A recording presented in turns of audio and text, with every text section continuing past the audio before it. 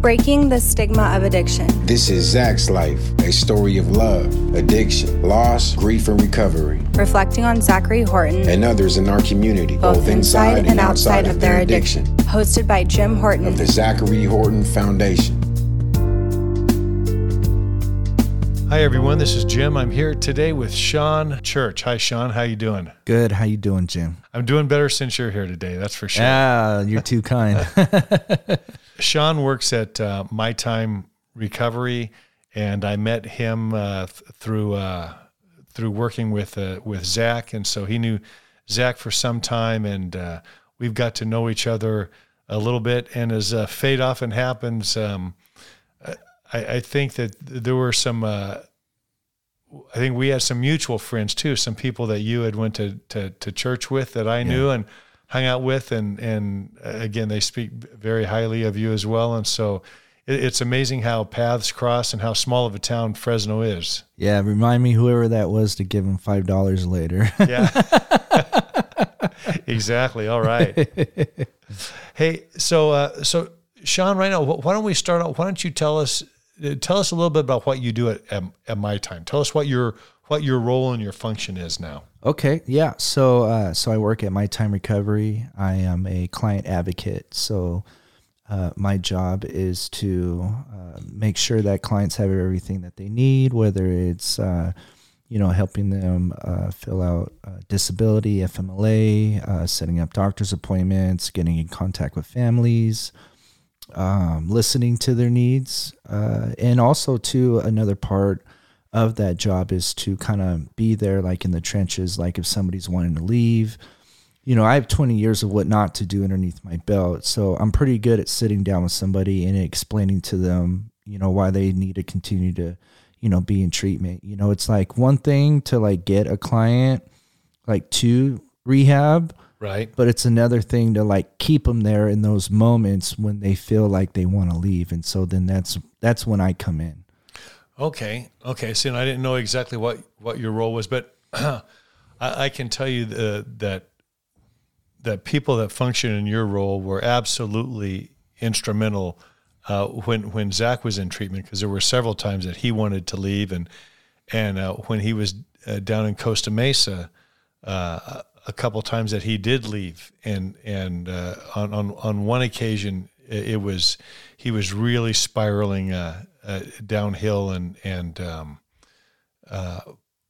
was threatening to jump off of a 3-story parking structure. I remember that. Yeah, you remember that? Yeah. And the one of the counselors there, I'm sure a person in a similar position as yours, she went after him and was able to locate him and literally talk him off of the ledge. Yeah.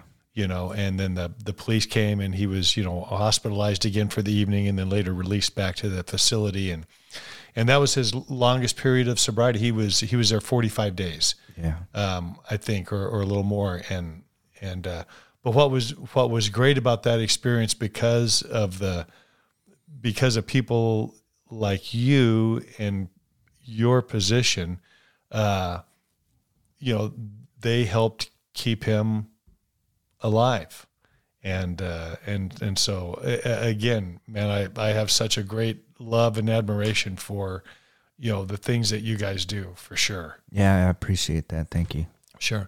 Hey, we were talking a little earlier today, Sean, and what I would love to have you do, if you don't mind, is just real briefly tell us a little bit about your history. You have a story. You told me that when you go to AA meetings or NA meetings, you'll speak, you'll share your story or whatever. So I want you to feel free to do that today, and then I'll just interrupt you whenever I get bored or when I think that I need to add something. Nice. Amen. What's cool is that I'm wearing my shirt today from church, and on the back of my shirt it says, "Ask me my story."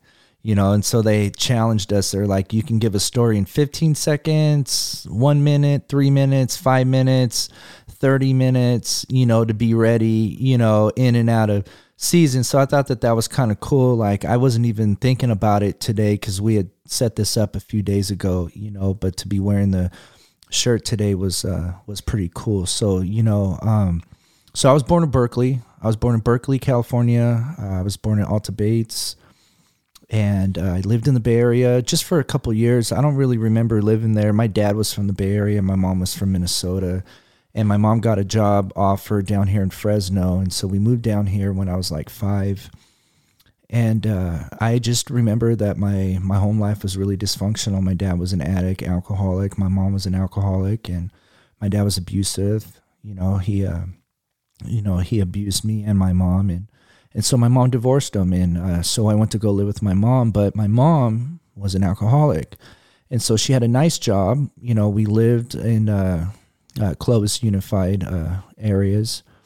I went to Liberty Elementary, Alta Sierra Junior High, that I went to Buchanan, but there was a lot of stuff that happened in between that. When I was 12, my mom tricked me into going to a boot camp in Idaho called Glacier Mountain Academy. And I remember when we were flying up there, she said that we were going to go visit some relatives that I'd never heard of before. And so I better be on my best behavior. And so I was for about 24 hours. I didn't try to steal my mom's cigarettes, And so when we land in Spokane, Washington, and we get in a car and we drive over the border to Idaho, and we get to a place there, and we pull up, and there's this huge log cabin, and there's a bunch of kids shoveling snow, and they're all white. So I thought that they were my cousins, right? I had no clue that none of these kids were related to me, and that they were being punished for something they had done. How old were you? I was 12. So I think I was just finishing up my 7th grade year at Alta Sierra. I was just really out of control. I was already smoking weed and drinking. I was playing sports. I was on the wrestling team, the volleyball team, the football team, at Alta Sierra. I was kind of like into that party scene, but I was also like really athletic, and I loved sports. I was good at it, and so yeah. It was just, it just wasn't good, because a lot of things happened to me growing up. I got a lot of pain and trauma, in my life, being, sexually abused as a kid growing up, on 3 separate occasions, being force-fed medications, being diagnosed with Tourette's as a young kid. Today's not as bad, but when I was a kid, I used to make these little squeaky noises, and I couldn't, I felt like I had to release this tension that was inside of me. And so, people would make fun of me. They would pick on me in school. And I remember I told my mom, I said, "Mom, when I go to 7th grade, I don't care. I don't want to be in special ed classes."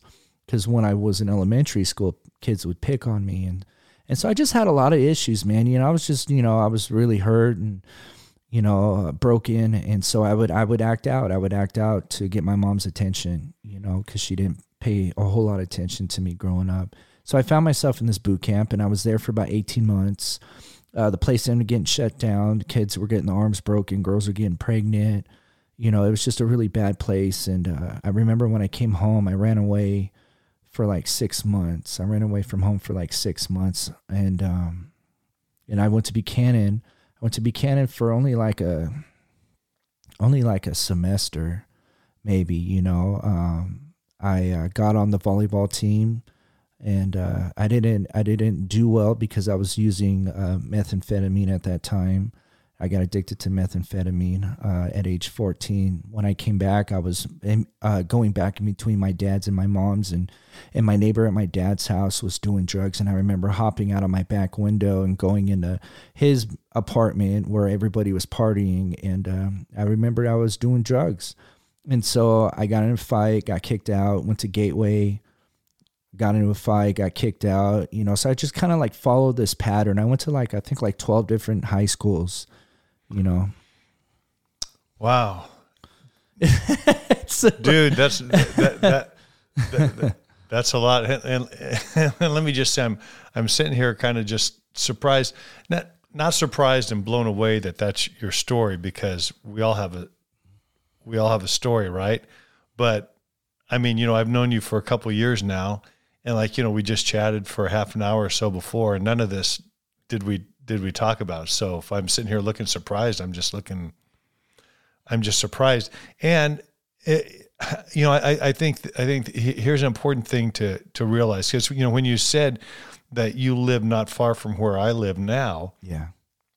When you grew up, and I think that's one of the things that's paramount in our foundation about breaking the stigma of addiction, and part of that is being open enough to understand how commonplace, right? Before anything happened to Zach, there's not a single one of my friends,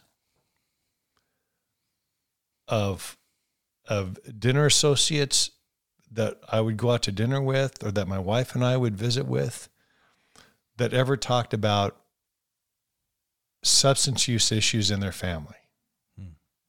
Not a single one.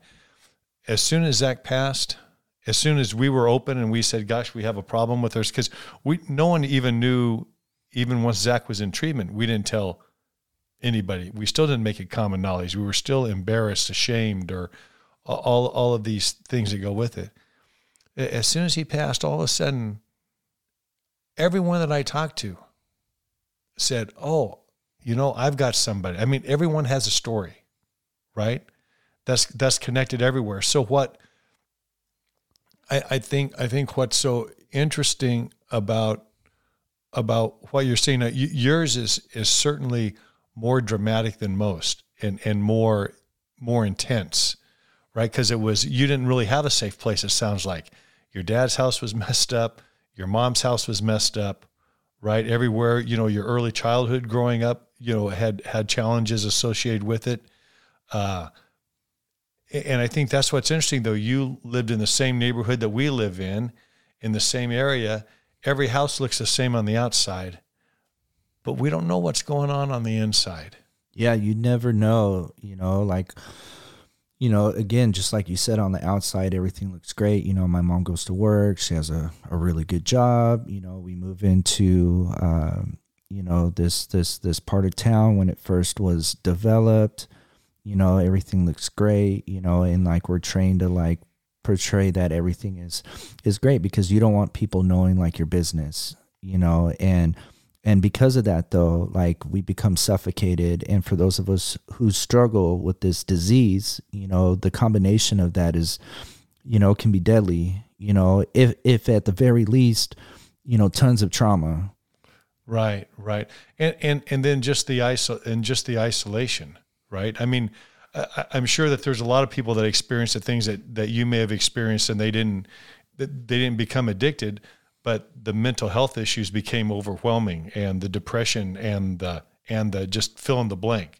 It just kept continuing to grow and to grow, because again, you still isolate. You don't want people to know how bad things are. You're sure that you are the only one, right? And I guess that's what I'm hearing when I hear your story, is that I realize once again, you weren't the only one. Yeah, that was there. There were other people. Yours maybe took a little different, had a little different colors to it than somebody else, but yet still no one was talking. No one was talking about it. No one was discussing that. I'm sure there were some times that you felt there wasn't even a place you could get any help for. Well, imagine this: after the only help you get is to take you and lock you up in a boot camp where it sounds like there was as much abuse. Yeah. And it was too. And plus anyway, like the people that were supposed to be in charge of me, whether it was, the school system, or was it, a babysitter or this program, the people that, are supposed to, be an authority over me, abused that authority. So I grew up, not trusting anybody. Like nobody was trustworthy, not even my own parents. And so then that caused me to like isolate myself even more, and then push myself into this answer that I found in drugs and alcohol, because it took all the feelings away. It made me feel normal, or it just numbed me, and so I found like my answer, it was like what I wanted like my whole life. It just felt like a big hug, the drugs and alcohol in my life. And so I just kind of threw myself into that. See, and that's where I think, Sean, I think that's where people who don't use, who don't have firsthand knowledge of that, they can't even contemplate, well, how would, when someone begins to see that drugs and alcohol are destructive in their life, why would you keep doing it? Well, but in your mind, not only were they not destructive, they were your savior. Yeah. They brought you some peace. Yeah, peace and comfort. Yeah. Yeah, like you said, it's like a big hug. Yeah. And I'm guessing, and I don't know this, I don't want to put words in your mouth, but I'm guessing the consequences even that you were experiencing from it weren't near as bad as what the reality of it was without it. Oh yeah, absolutely. Like the consequences had nothing compared to the feelings that I got while I was under the influence.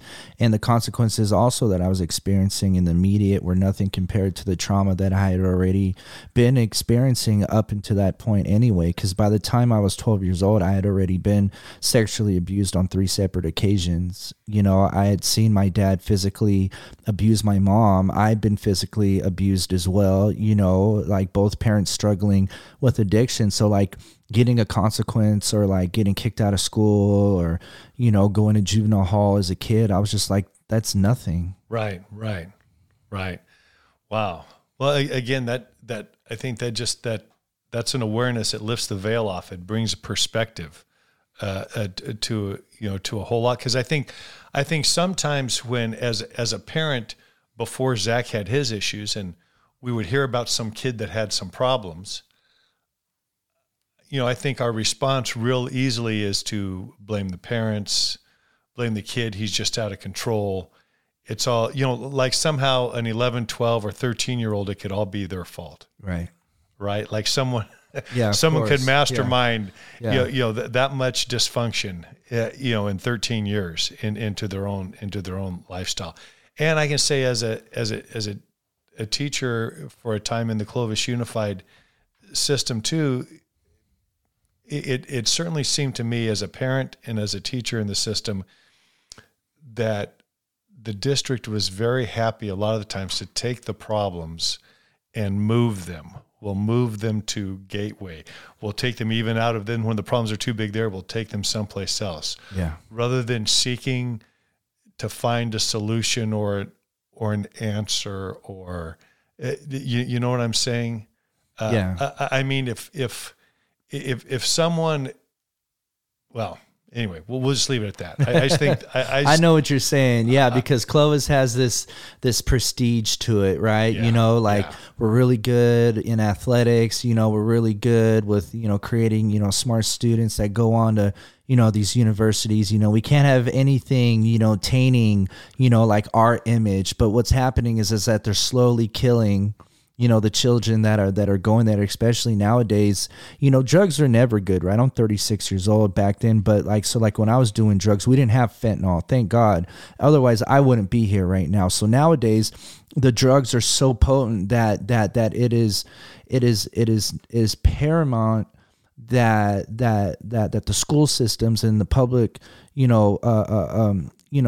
businesses and all these places are talking about, you know, fentanyl or trying to educate the kids, you know, or bringing it out into the light and creating some type of infrastructure to where that they can treat the problem instead of sweeping things under the rug. Because I'll tell you what, in the last, since Zach passing away, I've probably had about another 15 clients die. Oh my gosh. I had no idea that it had been that many. Yeah, 15 clients that have came through, left, went. That's almost one a month.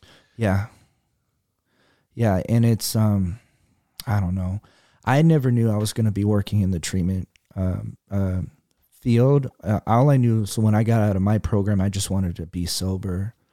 You know, I kind of happened to like fall into this job, and I've been there 3 years now, and I love my job, don't get me wrong, but I never knew that I was going to be in such close contact with people, you know, like I was with Zach. You know, I remember every morning he would walk into the office and he would have his hoodie on, and that's when you knew he wasn't having such a good day. And I was in my little office, and when he would walk by, I'd be like, Zach, And he'd look back at me and I'd be like, I love you, bro. And he'd be like, I love you too. I'd be like, okay. And he'd have a smile on his face, you know. And, you know, you can't help but, get attached to these kids.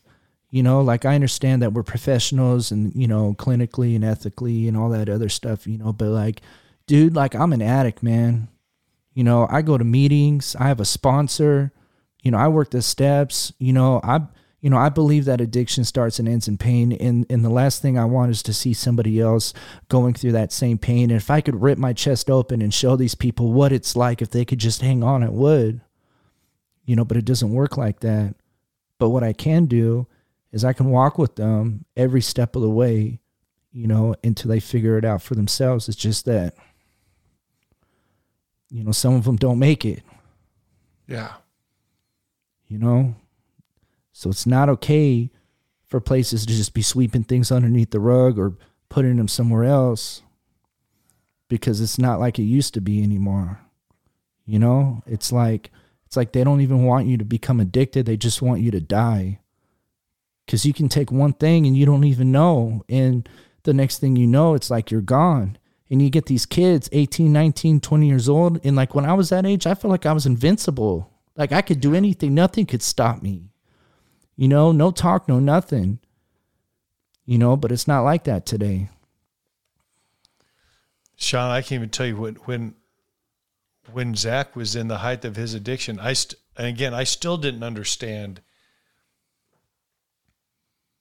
the power. I was still thinking of drugs and partying the way that they were when I was in high school. And like you say, it's a different landscape now. It's like it's evil. It's just completely different. And so I think there were times when in my mind where I would say, well, you know, dude, I had all kinds of friends in high school that smoked weed all the time, or I smoked weed in college all the time, or you know what, it's not a big deal.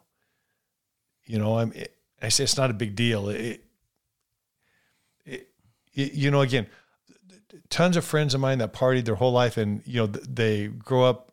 I didn't have anyone that I knew that had died, right, in high school or in my 20s because of drug use.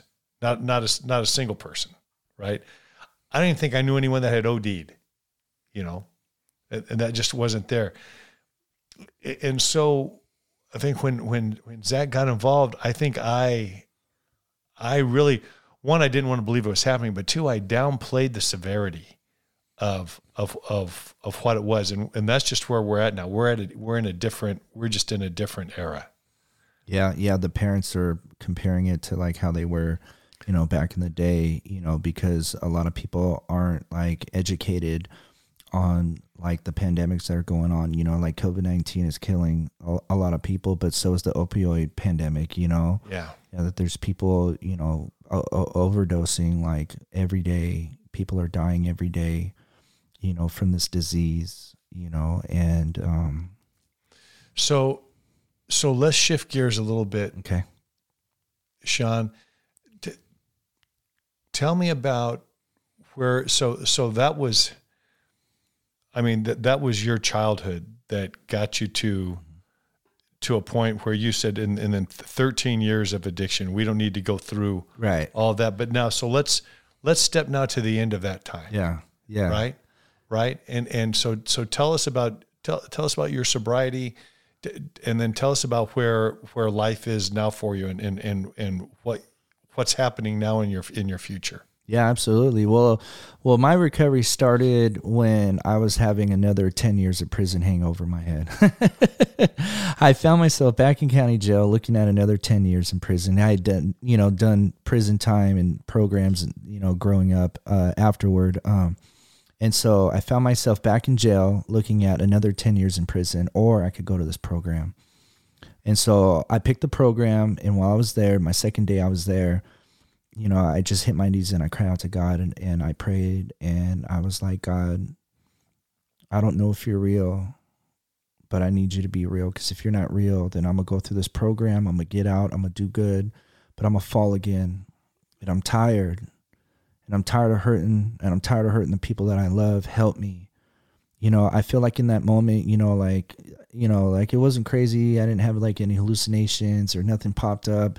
But what I did feel like was like all the big fight was taken out of me, because what I've realized, working in treatment, is that the drugs and alcohol are just a symptom of a bigger problem. Is that I got a me problem. Is that I don't know how to live life. I don't know how to function. I don't know, I don't know what I'm feeling. I don't know how to express my feelings. I have anger issues. I have anxiety. I have mental health. I don't know how to communicate. I'm terrible at setting boundaries. All these things, and so going through that program, God used Teen Challenge to really give me a year to kind of work on myself and allow him to do for me what I couldn't do for myself. And then getting out of that program, having a year of sobriety, which had been the longest that I'd ever been sober my entire life. A pastor of a church had been following my progress, and he asked me to come on and be a youth pastor and scholarship me to go through Bible school. So I did that. I was a youth pastor for a couple of years, but during that time, that's where I met Scotty at My Time. And I met him at this thing called a Recovery Summit as a student, which is pretty cool because of this year, they did another Recovery Summit, and instead of being a student in a program, I was one of the speakers this time, and I got to speak there this year. So it was almost like full circle, kind of like how my life is like completely shifted, and that's why I really want to get into like the solution. It's like people can talk about, their past and their war stories and all that stuff. And that's great. Yeah. I got a million of them too. I had somebody tell me, hey, you should write a book one day, and maybe I will. I don't know. But what I can tell you is that people need a solution, right? Because there's so much darkness. There's so much despair and hopelessness out there. It's like, okay, well, how do I get sober? Well, for me, it was like surrender. It was like almost doing the opposite of what my brain wanted me to do. It was like that sitcom Seinfeld, right? It was called the Costanza theory, right? Where that dude, George, right? Like everything he does just turns to ashes. And one day he decides to do the opposite of what his brain tells him to do. And he gets the job and he gets the girl and he does all this stuff. And so that's what my disease is. It's called the Costanza theory. Like my first thought or my first 10 thoughts are usually wrong, And so looking at it from a perspective is that I don't necessarily have a drug and alcohol problem as to say as I have a me problem, and it's the way I think, and it's the way how I engaged with the world, and it's how I create chaos and stress into my life, which eventually leads me into stressful situations, which in turn leads my mind to go back to like, okay, I know how to not feel this. I remember back when I was so-and-so, age and I know how to not feel. And so what I got to do is I got to change my perspective on life. They talk about that it's a simple program for complicated people. And that was me.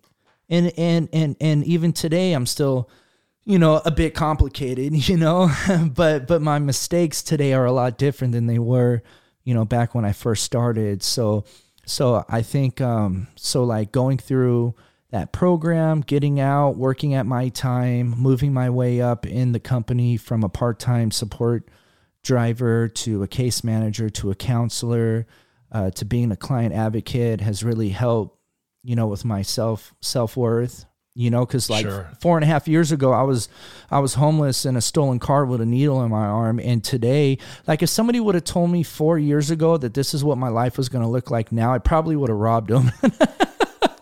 I'm just being honest with you. That's where my mind was at, but today I have a wife, I have a daughter, my first child that she's never going to have to know her mom or dad drunk or loaded.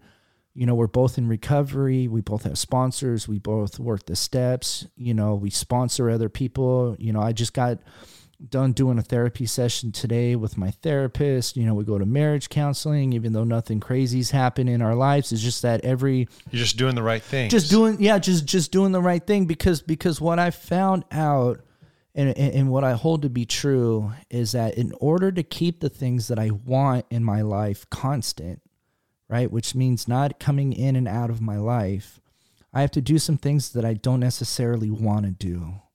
And when I say don't want to do, I'm talking about like what my disease doesn't want me to do. like stay connected, have a group of men in my life that can call me out on my crap if I start thinking funny,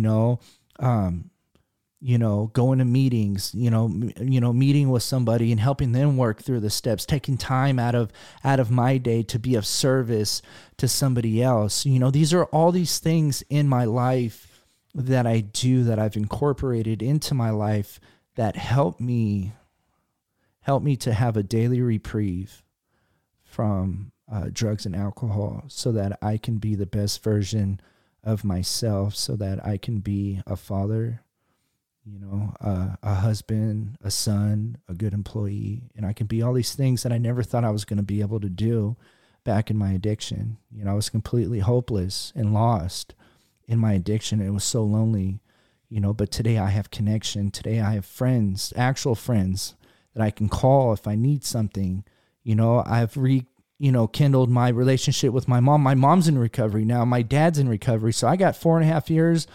My mom's coming up on 4 years. My dad's coming up on 3 years. So all three of us, all three of us are in recovery now. It's been a complete, 180 change from like the way how dysfunctional our family was to like where we are now, Well, that's amazing.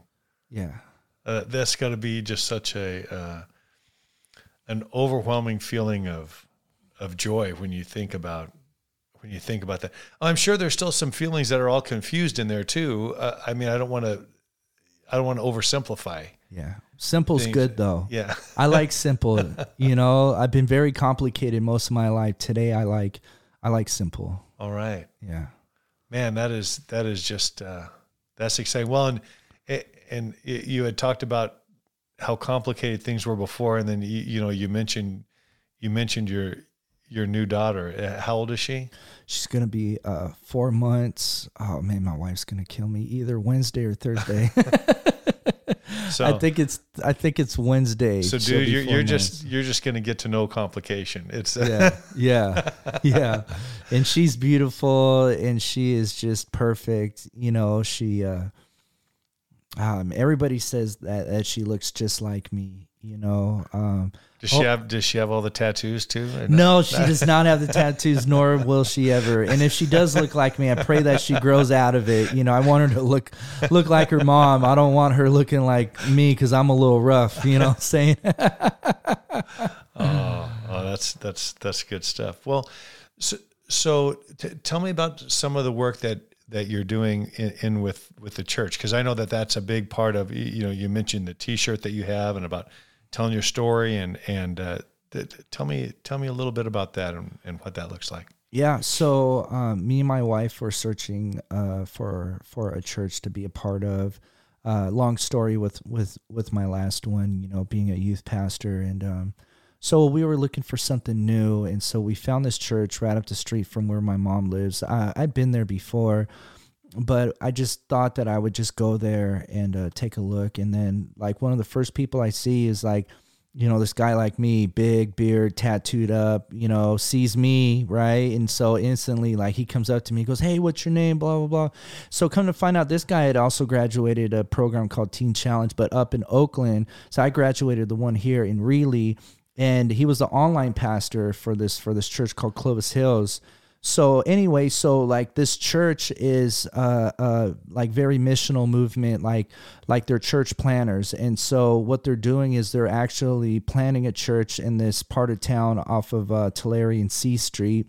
And they promoted my buddy to being a campus pastor of it. So when we launch in January, I'm going to go over there and help them with that and try to, get everything set up. We've already been in the community. Once a month we go there. I think we passed out over 1,000 shoes a couple months ago. Jerry Dyer was there, helping out, this October. We did like a trunk or treat with like lowriders and motorcycles, and it was pretty cool. And but what I'm excited about coming up is that the Celebrate Recovery thing. My buddy Pastor Todd is asking me to kind of come on board and and take a look at and seeing if this is something that that I want to do. You know, like my biggest thing is, right, is that, so like I'm not religious. You know, I believe that religion is like a bunch of rules, a bunch of do's and do nots. And what I like about this church is that I feel like this is like, you know, like the gospel. You know, Jesus said he came for the sick, not for the well. And I'm sick. You know what I'm saying? Like, I am sick. And that's why I do a lot of things. That's why I have a little bit of everything. That's why I go to AA. That's why I go to NA. That's why I'm a do CR. That's why I go to therapy. That's why I go to marriage counseling. That's why I work in treatment. You know, that's why, you know, I do all these things is because, you know, my life was just very, very painful. You know, there's a saying that says that those who've been forgiven much love much. And that's me today. You know, I was very selfish in my addiction. And today, you know, I feel like God's called me to like be a servant. And that's what I do, is that I serve other people, you know, and so I need to get fed too, you know, so I go to therapy, you know, and I need to check myself. So I have a sponsor, you know, like, you know, I just want to be able to help people walk through whatever they've gone through in their lives, to let them know like, hey, look, there is hope, you know. And that's why people tell their stories, you know, so that you can hear something that maybe you can relate to, and you can be like, man, if they can do it, I can do it, you know, because that's the whole point, you know, it is making sense out of the chaoticness in our lives. Dude, I got to say, after hearing your story today, because I didn't know the whole thing, and I know I still don't know all of it. We missed about 13, 15 years of it in there. But I'll tell you what, you're the poster child for hope. Yeah, thanks. You know, I mean, to hear about your early childhood, and then to see you today and see who you are today, to know how much you love, to know how much you give.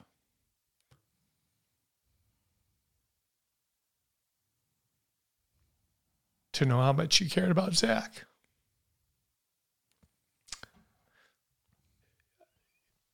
You've had an incredible amount of success so far that, you know, you may see it as success, or you may not even see it as your success, you know, and that's okay. You know, you don't need to. You need to work things the way that you need to work them, right? But I'm just telling you, I'm sure there's a lot of people that have known you a lot in your past, and they see it all, right? And so it's just a beautiful, beautiful thing, man. And that's boy, you know, that I think that hope and that kind of, you know, is the great thing about recovery.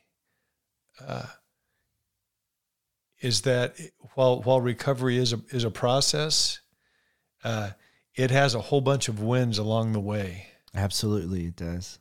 Right? Yeah. It has a whole bunch of wins along the way, and I'm getting to share one of those, you know, with you right now.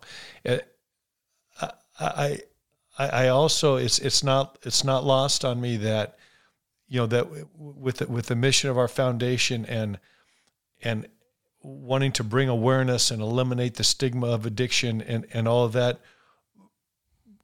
realizing it, I think there's a message that somehow I want parents to get that are out there, if they're looking at their own family or looking at families that are close to them. Not everything may seem or appear like it does from the front of the house. To take a moment and glimpse inside there may be someone that we can reach out to, that we can bring some hope to, that's in a, you know, that's in a situation that we may never even, you know, be able to imagine or to understand, you know. Sean, as we close today, I want to give you an opportunity, like I do all my guests, if you want to say something specific to some families that are listening today, if there's a message that you could leave them with today, what would it be? So I would say probably the biggest thing for me, especially growing up in this part of town, would be compromising the way you look on the outside today is too dangerous. To not speak up if you have somebody struggling with drugs or alcohol. You know, like it's not worth it. You know, like reach out. You know, find something, talk to somebody. You know, like I don't know, like I wish my parents, you know, really understood the depth of what was going on with me, because like you said earlier, like, you know, they compared like what they were doing, you know, with just like alcohol and weed, and not, it's that just alcohol and weed, but, you know, like with the drugs that I was doing, you know, even though it wasn't fentanyl, you know, I was still messing around with pretty hardcore drugs. You know, is that there is, like, it's not taboo anymore, I guess is what I'm saying. You know, it's not taboo to like be a family that has somebody suffering from either mental health or the disease of addiction. You know, I see people coming into our program. You know, I get teachers, I get correctional officers, I get lawyers, I get nurses. You know, yeah, you know, I get the 19-year-old kids on their parents' insurance too. You know, but there's this whole range of people. You know, and you don't have to look at it as you know, the person on the corner talking to themselves dirty as somebody who struggles with addiction. You know, nobody looking at Zach would have known. Right. You know, beautiful kid, blonde hair, blue eyes, just the most amazing smile. You know, nobody would have known that that's what he was struggling with on the outside. You know, and like I said earlier, the drugs out there now are so deadly that all you have to do is just take one pill or do one line or take one hit, because everything is being laced with fentanyl. It doesn't matter what it is, uppers, downers, you know, whatever. They're mixing it in alcohol. They're doing everything, you know, just so people can become addicted. You know, so like my thing to like the families would be like, it's not taboo anymore. Speak up. It's okay. There's so many people out there that you don't even know that are going to have your back on that, you know, that you have a whole team of people just waiting to just put their arms around you and help you walk through every step of the way, whether you are a loved one who's seeing somebody go through addiction or whether you're the addict themselves, is that you have a forever family waiting for you on this side if all you can do is just reach out and ask for help. Dude, that's wonderful. Thank you, Sean. Thank you so much for coming today and for sharing your story and sharing your life with us, and those words of hope and those words of encouragement. Like I always say, find someone, tell them that you love them. This is Zach's dad. This has been an episode of Zach's Life. Thank you so much for listening. For more info on our foundation and for addiction resources, visit ZacharyHortonFoundation.org or check us out on Facebook and Instagram. If you have a story to tell and want to be a guest on our podcast, email me directly at jim@ZacharyHortonFoundation.org.